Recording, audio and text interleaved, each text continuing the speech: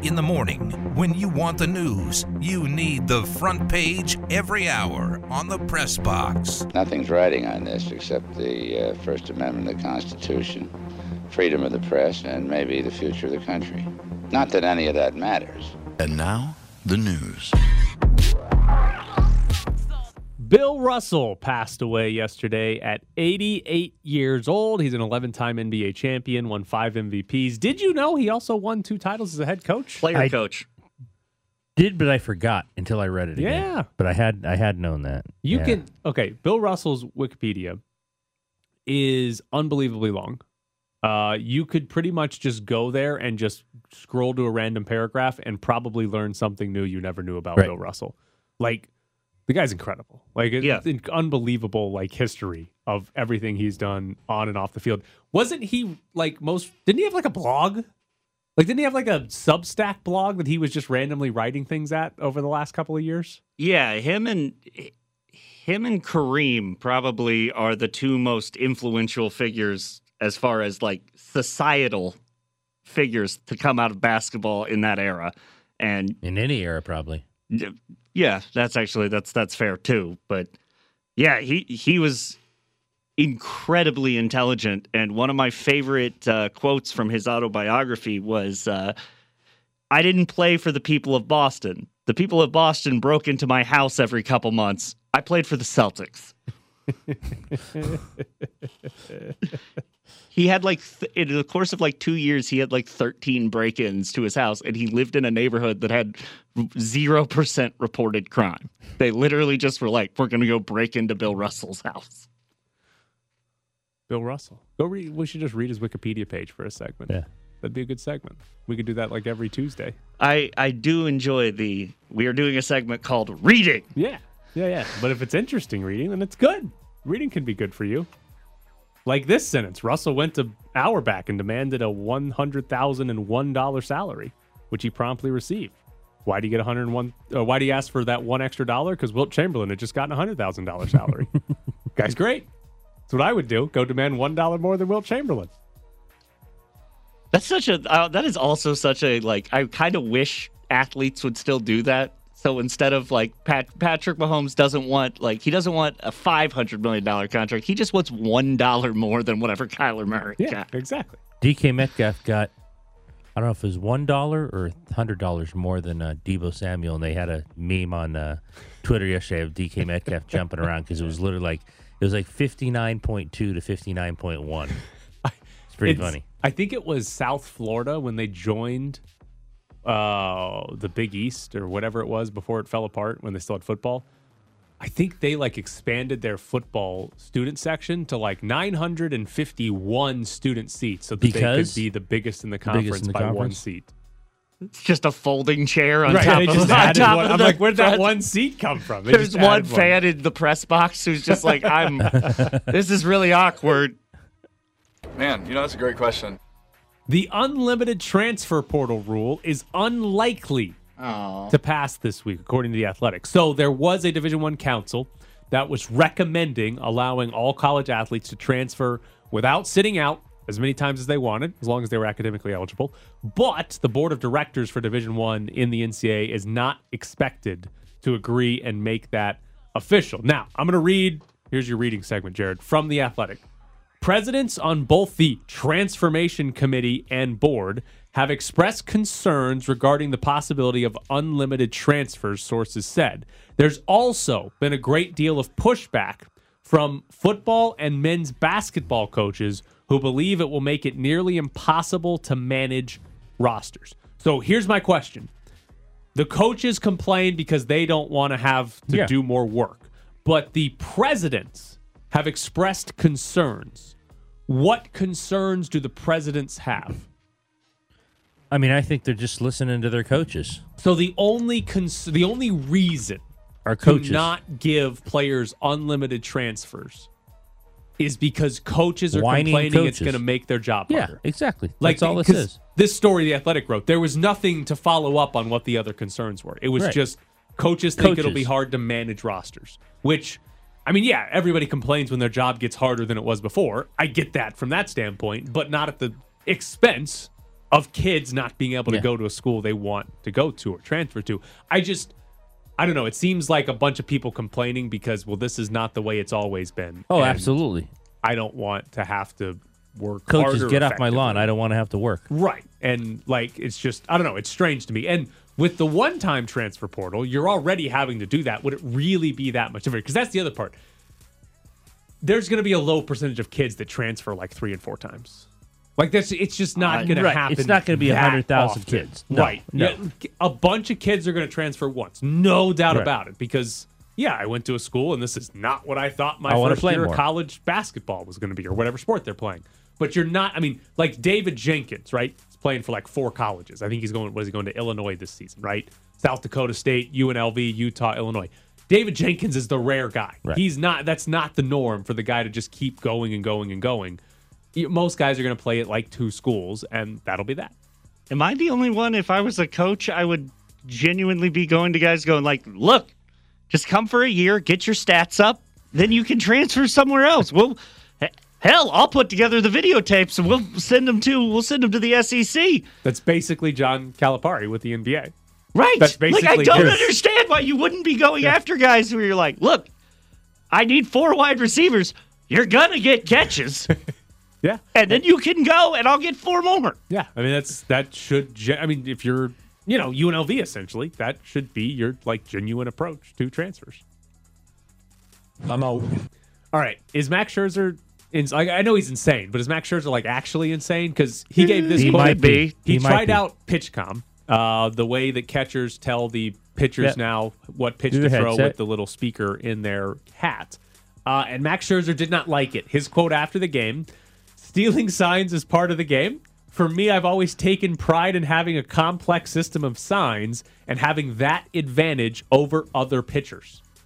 Is he like such a competitor that he's like, well, I've got the most complex signs in the game. Nobody's stealing my signs, so why do we need this PitchCom crap? Well, and if I'm, let's say, Kershaw in the dugout, I'm like, why do I care how many signs that guy has? What do you mean advantage over other pitchers? I think mean- he's saying that like other teams could.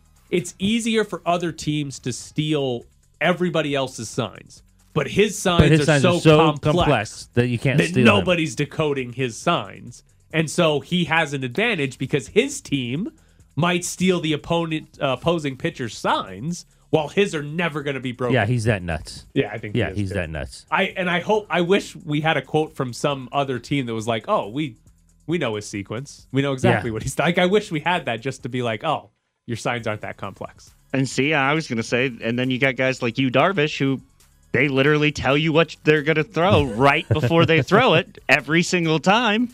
And, hey, you got to hit it. All these guys can chuck the football. We can use the whole field. We're going to bomb it, and we're going to do all of those things we love doing. And we'll just see how the competition plays itself out. But Gino's in the lead right now. Deebo Samuel signed an extension with the 49ers. 3 years, $71.6 million. $55 million is guaranteed. By the way, Deebo Samuel, like DK Metcalf, was holding in because you can't hold out or else you get fined $50,000. Kind of like Darren Waller? So no. Darren Waller's participating. Deebo Samuel was apparently showing up, but not practicing. Okay. So he was at the facility, but wasn't taking part in practice because normally in the past, a lot of times guys will hold out and there will be sort of a monetary punishment for that holdout. But in the past, teams would waive all the fines once they signed the guy. Right. They would say, okay, we Can't signed do that you. anymore. Yeah, the guy gets fined $50,000. So the workaround is you hold in, which means you show up, which means you're not getting fined, but you just don't do anything. You don't practice. And that allows teams to not fine you while you're still not participating. I don't know how it's going to work for everybody, but that's now the current workaround for holdouts, for guys that want new contracts. So Waller, though, he missed practice yesterday, and we don't know why. Maybe a vet day, but we'll see. If he's out there today, then everything's good.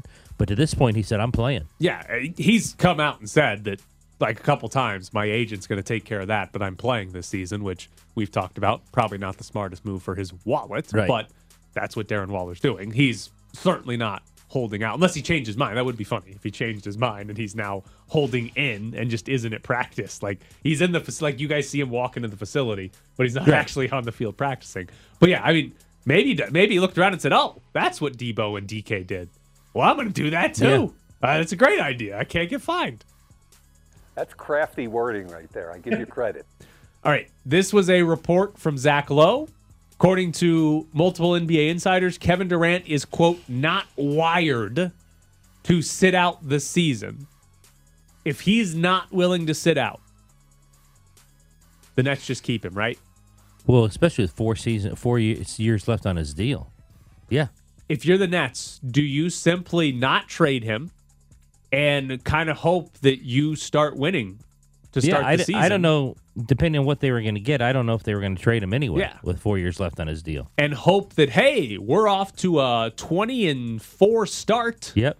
You want to stick around? We can win a title. And Kevin Durant looks around and says, yeah, we can win a title. Let's do this. Like, if I'm the Nets, I think that's probably my plan. If you know that Kevin Durant's not going to stay, obviously if Kevin Durant's willing to miss games, then you've got a completely different scenario. But if you know Kevin Durant's going to show up and Kevin Durant's going to play and you're going to get, full effort Kevin Durant, not, James Harden in a fat suit Kevin Durant. Like, you're going to get full effort Kevin Durant.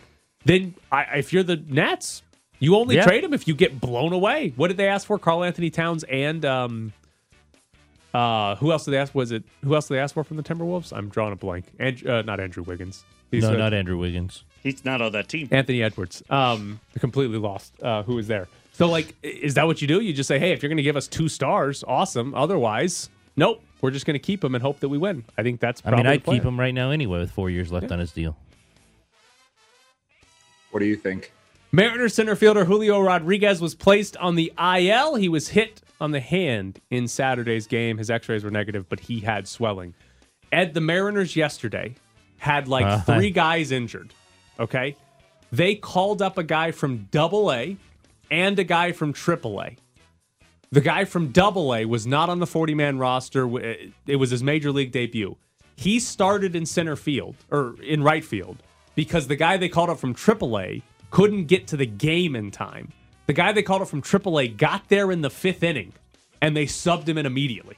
So the guy from AA got 1 at bat, played in the field for a few innings, and was immediately taken out once the guy from AAA got there. But their AAA team was too far away, so they couldn't get anybody from AAA to the game in time yesterday. Did you hear about James Outman? I saw him bat yesterday, and I was like, who the hell is this guy for the Dodgers? Long hair guy, hockey hair guy. I was like, He got told at 1 a.m. to get ready, you're coming up. He ran to the ballpark, slept for 2 hours, ran to the ballpark, which I don't know why he'd think anything was open, because he had an 11 a.m. flight. Couldn't get in the ballpark to get his bats and his gear and everything from minor leagues. Somehow got a hold of someone, got in there, got to Coors Field, 3 hits, homer, double, single, triple away from the cycle. I love James Outman. I love him more than Bellinger, and he's a lefty too. Yes. Is he? Why was he called up? Injuries? Yes, injuries. So he's going back down soon. Is what you're telling me? In the post-game interview, she's interviewing him. He's like, "Look, I just want to do enough to stay." So I think he had it in his mind that this is probably a 1 or 2 day thing. So they can trade Cody Bellinger, right? You got Bellinger and Maxey. 30 hours. Who are you trading him for? I don't know. Maxey. You gonna trade Max Muncy away? Is he still hitting on? I would trade him before Bellinger. Oh, wow. Well, because of Bellinger's defense in center field. Oh, look at you prioritizing defense over there. Yeah, darn right. Is Bellinger hitting over 200? Yeah, 206. Oh, did he have a good game yesterday? Had a hit in an RBI. That might have knocked him up from 199 to 206. Yeah, had a hit in an RBI. He's over 200. Look at that. Muncy's not, right? He's like 180s. Nah, Maxey Muncy is still like 150s. Oh, boy. Jesus. Yeah. 150? Yeah. And they said, Dave Roberts said, well, the lead's so big in the division, we think Max is going to break out of it. It's like, okay, buddy, you're 100 games in. I don't think this guy's breaking out of it. Find James Outman some more playing time. James Outman. All right, coming up next, we'll jump into the Raiders because where's Chandler Jones? About 2 months ago, somebody said, man, you really remind me of Nick Cage. Before I could get offended, they were like, no, it's a huge compliment. I find him very attractive. I thought about doing it, But the night before, I didn't have my beater, my top. I was going to meet up with Alan Lazard and have a conversation about kind of expectations and focus, what we wanted to work on together going into training camp. And I said, hey, by the way, this is going to be a weird question, but do you have any beater tank tops? He's like, that's a weird question, and the answer is no. I said, well, if you're out and about and you want to pick one up, you could bring one by. So he brought one by. Yeah, this I was medium. still on the fence. It was a Schmedium for sure. I was still on the fence, but I woke up in the morning and I said, screw it. You're listening to the Press Box Summer Edition. All right, Aaron Rodgers better not make me think he's funny now. No. You saw he thinks he's funny. You I saw his quote of making fun of Devontae Adams, right? When he got asked about going to Alan Lazard as number one wide receiver, he's like, well, one when you Hall go of Fame from to Hall of another. Fame. Yeah. Which is hilarious that when Devontae Adams just had to explain why he accidentally called Derek Carr a Hall of Famer. Accidentally. Like, that's hilarious. Like, we can't do that, Aaron. I've had enough of Aaron Rodgers, and now if you start making me laugh, I'm going to be disappointed in myself.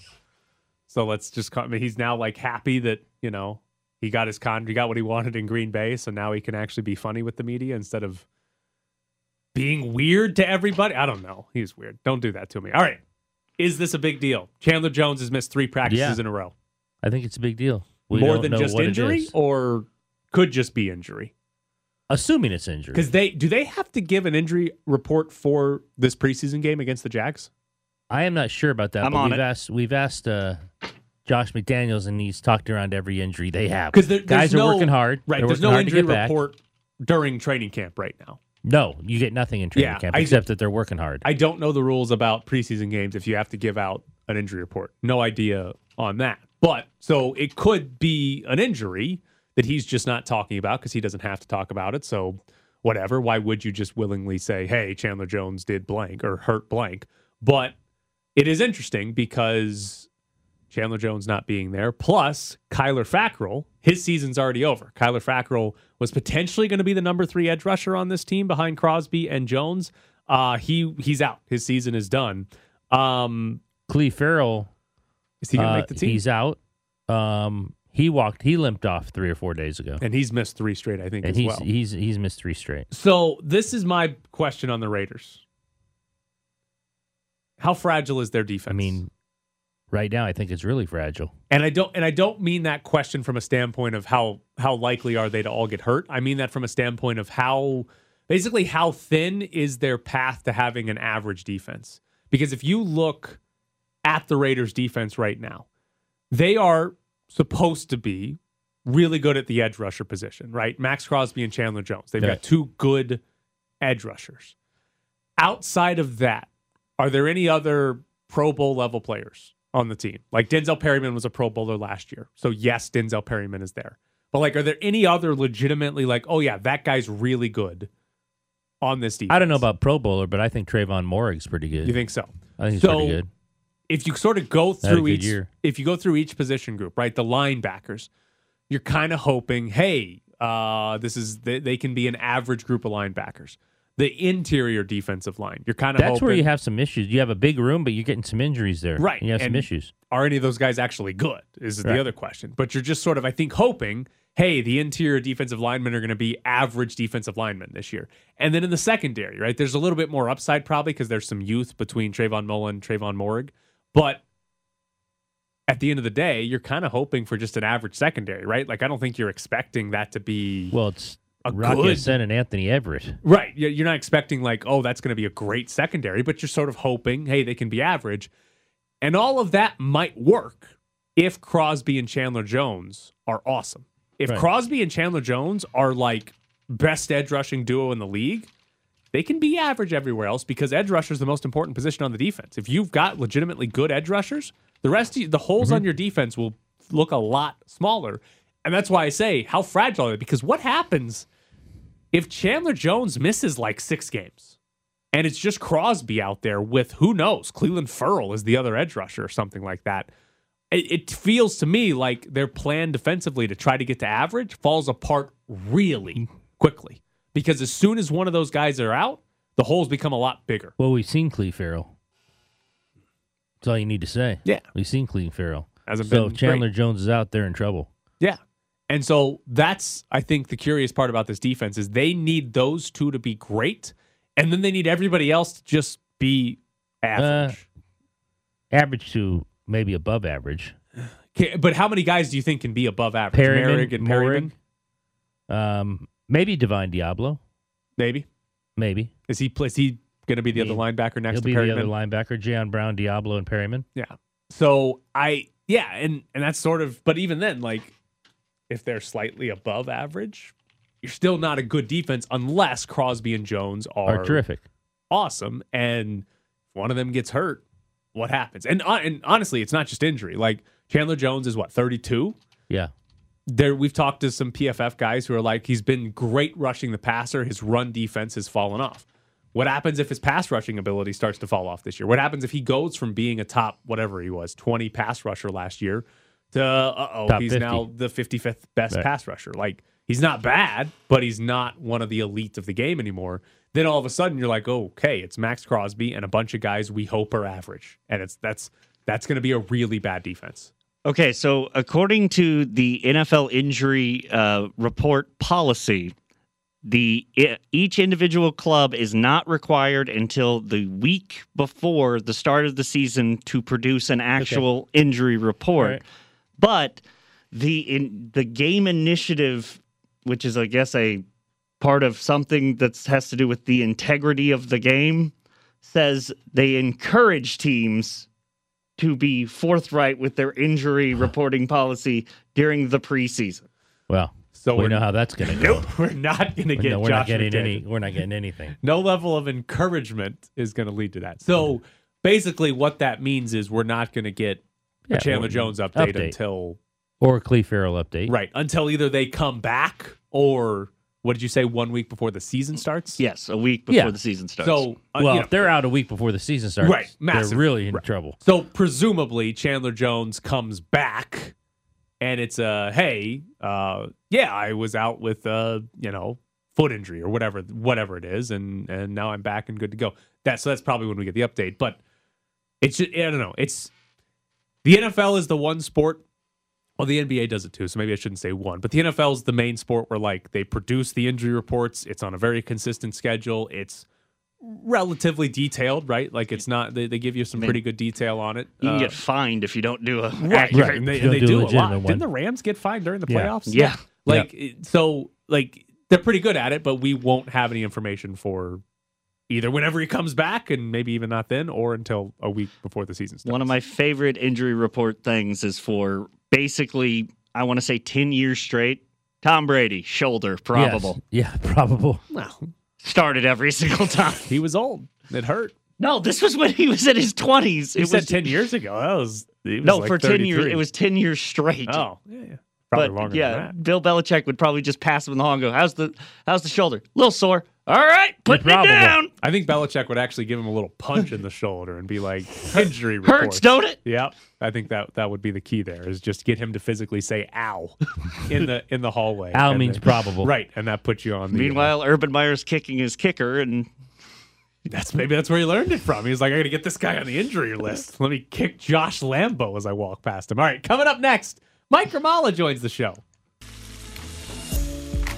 He's never seen a steak that is too gray. He once ate half a box of Cheez-Its for lunch and finished off the other half for dinner. He has eaten exactly one taco in his life. He is Mike Grimala. Have tacos changed that much since I tried one? All right, Mike, where are you right now? I am outside the practice fields at UNLV, peering through a gap in the fence, which is against the rules, but I am observing the beginning of football practice. Are you by an ambulance? I am. There is an ambulance that is, the engine is running.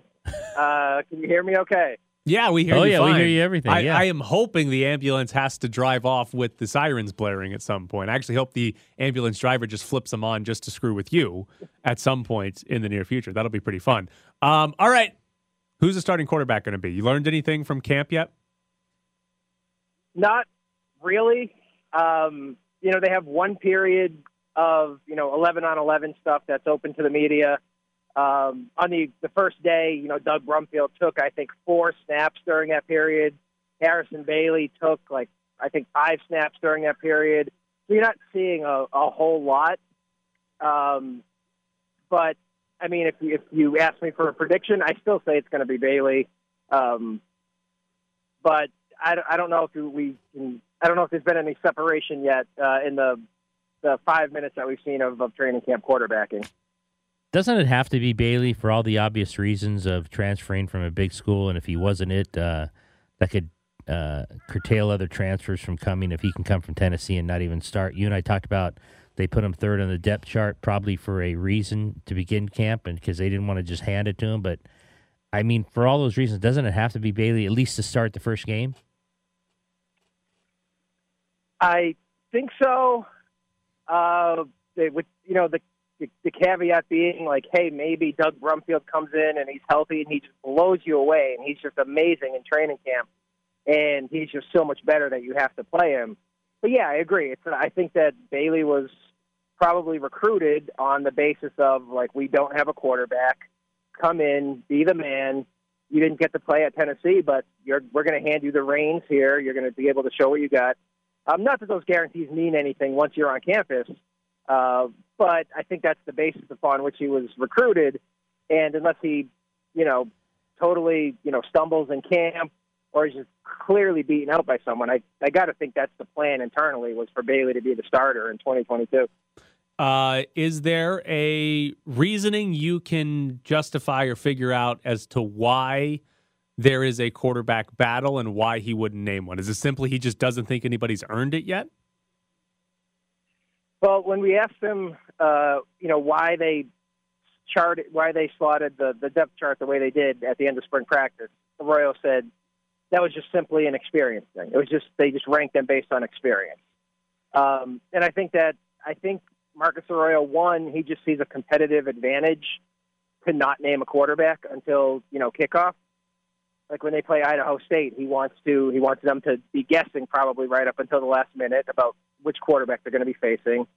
And then I think internally he likes the competition of, Cameron Friel still thinks he's got a shot to be the starter. He ended last year as the starter, and he was the Mountain West Freshman of the Year. So he stays engaged when he's listed as a co-starter. Doug Brumfield showed some flashes. He's more engaged, when he's in the when he's still in the running and no winner has been determined. So I think as I've said before, if Harrison Bailey comes in as a transfer and you name him the starter in April, that's the end of the quarterback competition because he's not going to lose that job at least until the season begins. So I think it's just Arroyo wants the competitive advantage against opponents, and then internally he wants those guys still battling and giving their all throughout camp.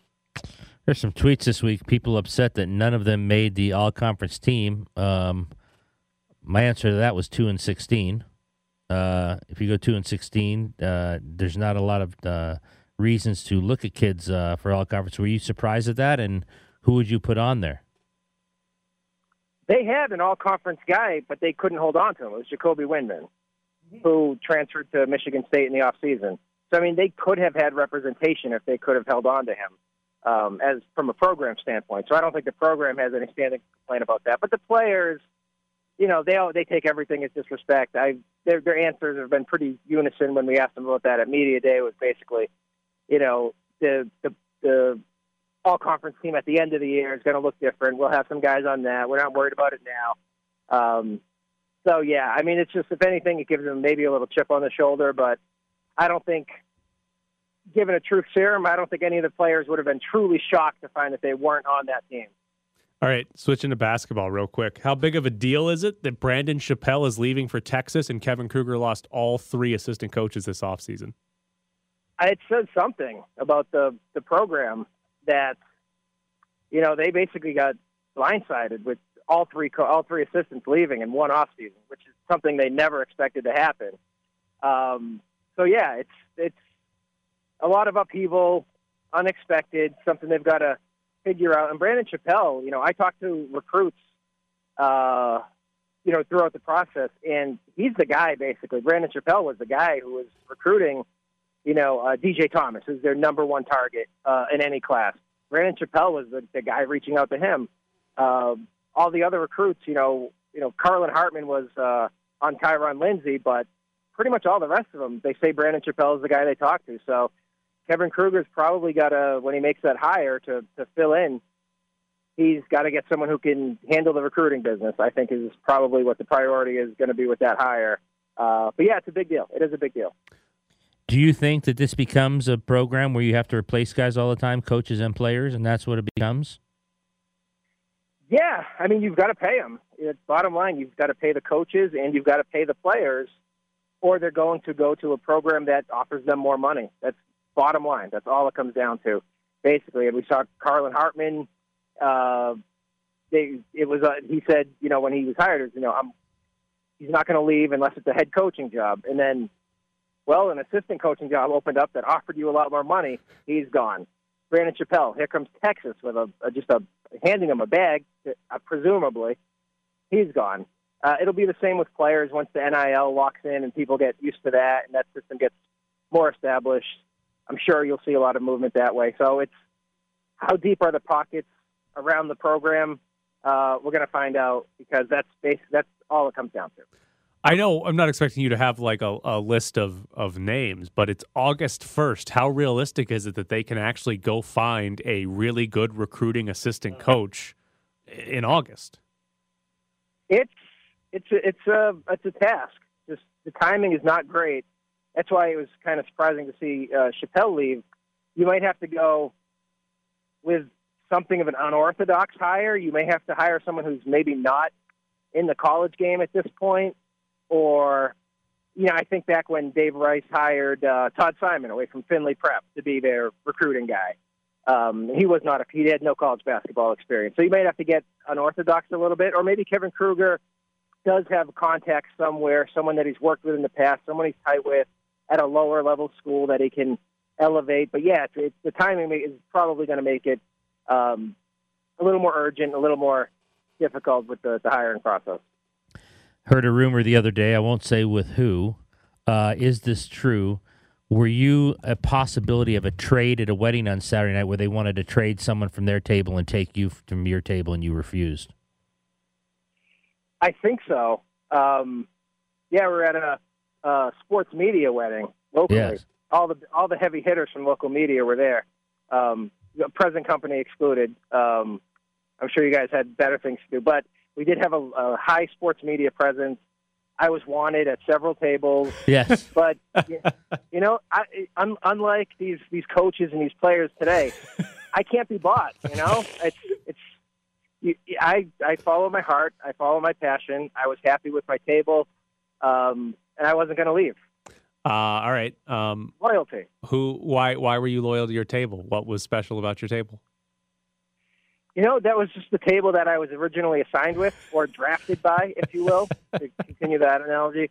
They developed me throughout the wedding, and we went through it all together, and I bonded with them, and that's where I wanted to finish out my career, if you will. Did you eat the food or just the cake? I tried some of the food. It wasn't real. It was a pretty... The food was plain enough. They had some mashed potatoes, which I tried. They had some pasta, which was okay. And then, it was good. In case the bride and groom are listening, the food was amazing. Okay, but the cake was. I went back for thirds. I think you're okay on them not listening right now. I think we're covered there. But I just want to cover all my bases. I'm trying not to offend. I want to be invited to the next big Las Vegas sports media wedding as well. So. Everything was amazing. I'm a guy who's going to stay at his table. I'm not going to make waves. I'm going to dance. I'm going to be pleasant. I'm going to be sociable. Invite me to all your weddings. What did you not eat, though? Like, what was on your plate or what was there that you did refuse to eat? They had something called chicken medallions, which I didn't know that chicken came in medallion form. So I passed on that. And then there was like during the cocktail hour, they were passing around hors d'oeuvres that were, it was like,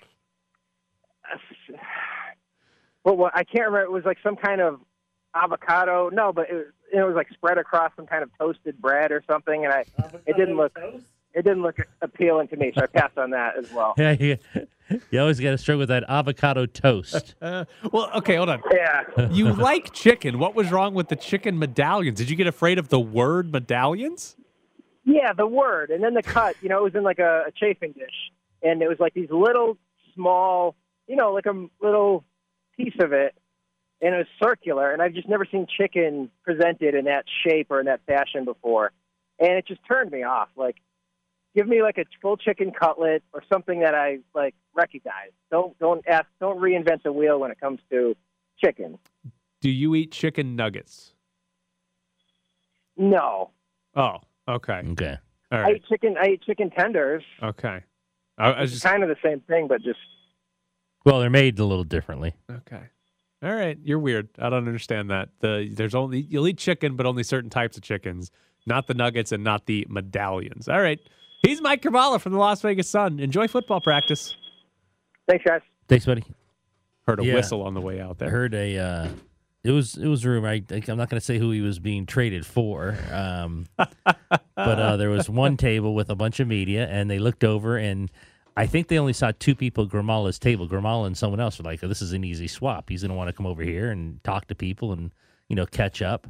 And so they presented. That does not sound like something Mike Gramala would enjoy, but all right. They presented him with the trade and said, we really want to move on from here. So what about you coming here? And he turned down the trade. Wow. Wedding trade deadline. I also heard he danced into the night. Oh, I bet he did. Yeah. That's what you do when you go to weddings. Yeah. Gotta Are you not a dance. dancer?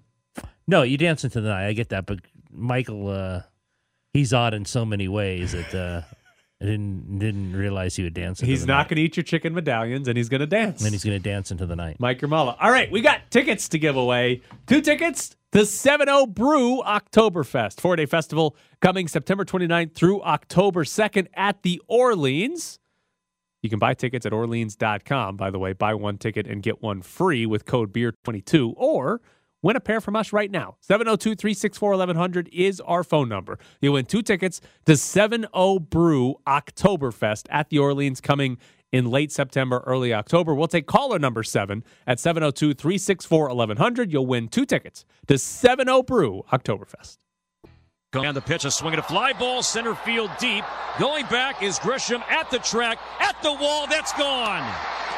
Carlos Correa to straightaway center field here at Petco Park. That's the swing we needed to see from C4. It's an 8th inning 2-run homer, and the Twins now have a 4-1 lead. Strikeouts for the and Alvarez rockets one deep to right field. That sends back Lewis. Looking up. See you later. Yordan Alvarez goes deep for the 30th time this year. And the Astros lead is 6-0. Back to the press box, summer edition. Drew on Twitter says the only reason the other tables wanted to trade for Mike Gramala is because they knew he wouldn't eat 90% of his plate, so it'd be fair game. That's promising future considerations. Also, if we're doing quick texts about other things, Space Jam was texted to me as a basketball movie. No. Haven't seen either one. Okay. They're good advertisements for, shoes and... I got one-on-one with, I believe, Robbie Benson. I think you're making up basketball movies over there. Oh, no. No. I don't even know who Robbie Benson is. Hold on. I looked up the way back. Sounds like a NASCAR driver. This movie sounds, dear God, depressing. Like, he's an alcoholic drug addict whose son died of cancer. Now he's a basketball coach. And he's going to get fired because he won't stop drinking. No, it's one-on-one with Robbie Benson. From 1977? Yeah. That's what I got tweeted. Someone tweeted it to me. No way this movie's actually good.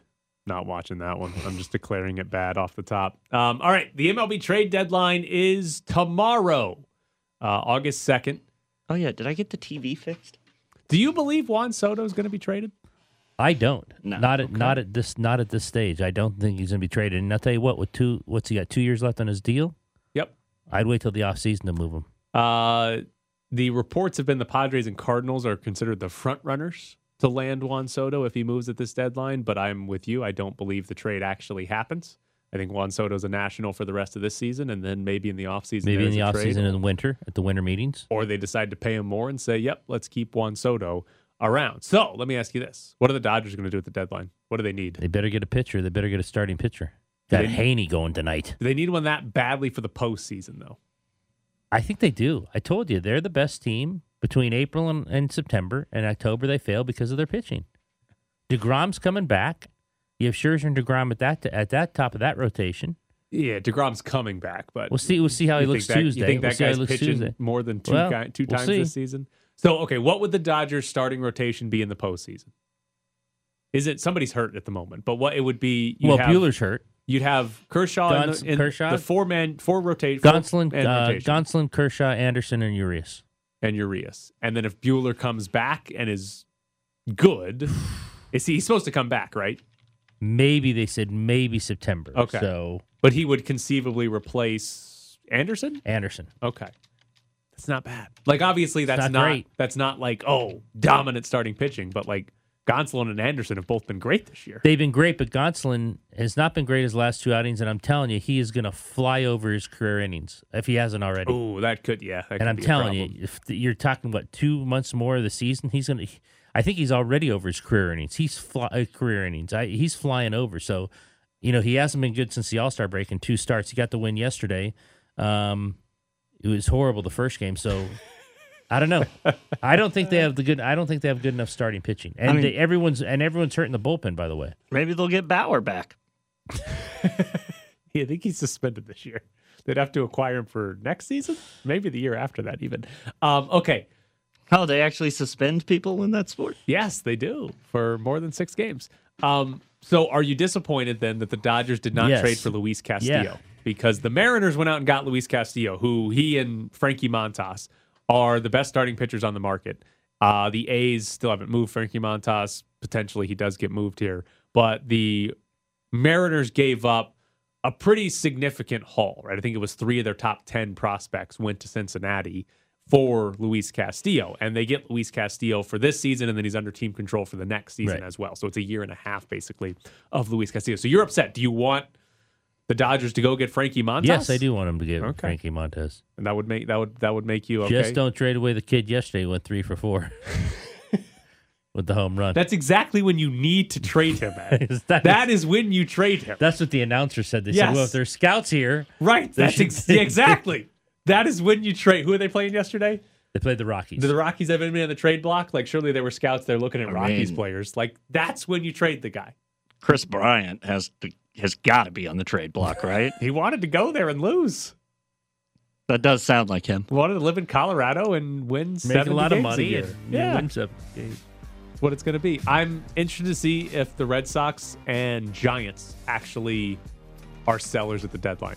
Because both are kind of in a situation where if they had a hot 3 weeks, they're in a playoff spot. But both are in a situation where it's going to take a hot 3 weeks just to get into a playoff spot. What does the best team in baseball do? The Astros? Yeah. Probably something stupid like trade away one of their starting pitchers. Ooh, trade for Carlos Correa. They could use a guy like that. They could use Correa. But here's the thing. The Astros they're using a 6-man rotation right now, and none of the guys are actually like bad. The worst guy had a 7-inning shutout yesterday. And Lance McCullers, who's probably their second or third best pitcher, is making hopefully his final rehab start in AAA today. So that would give them 7 starters. They're potentially going to trade one of those starters for either prospects or an actual hitter to put in their lineup.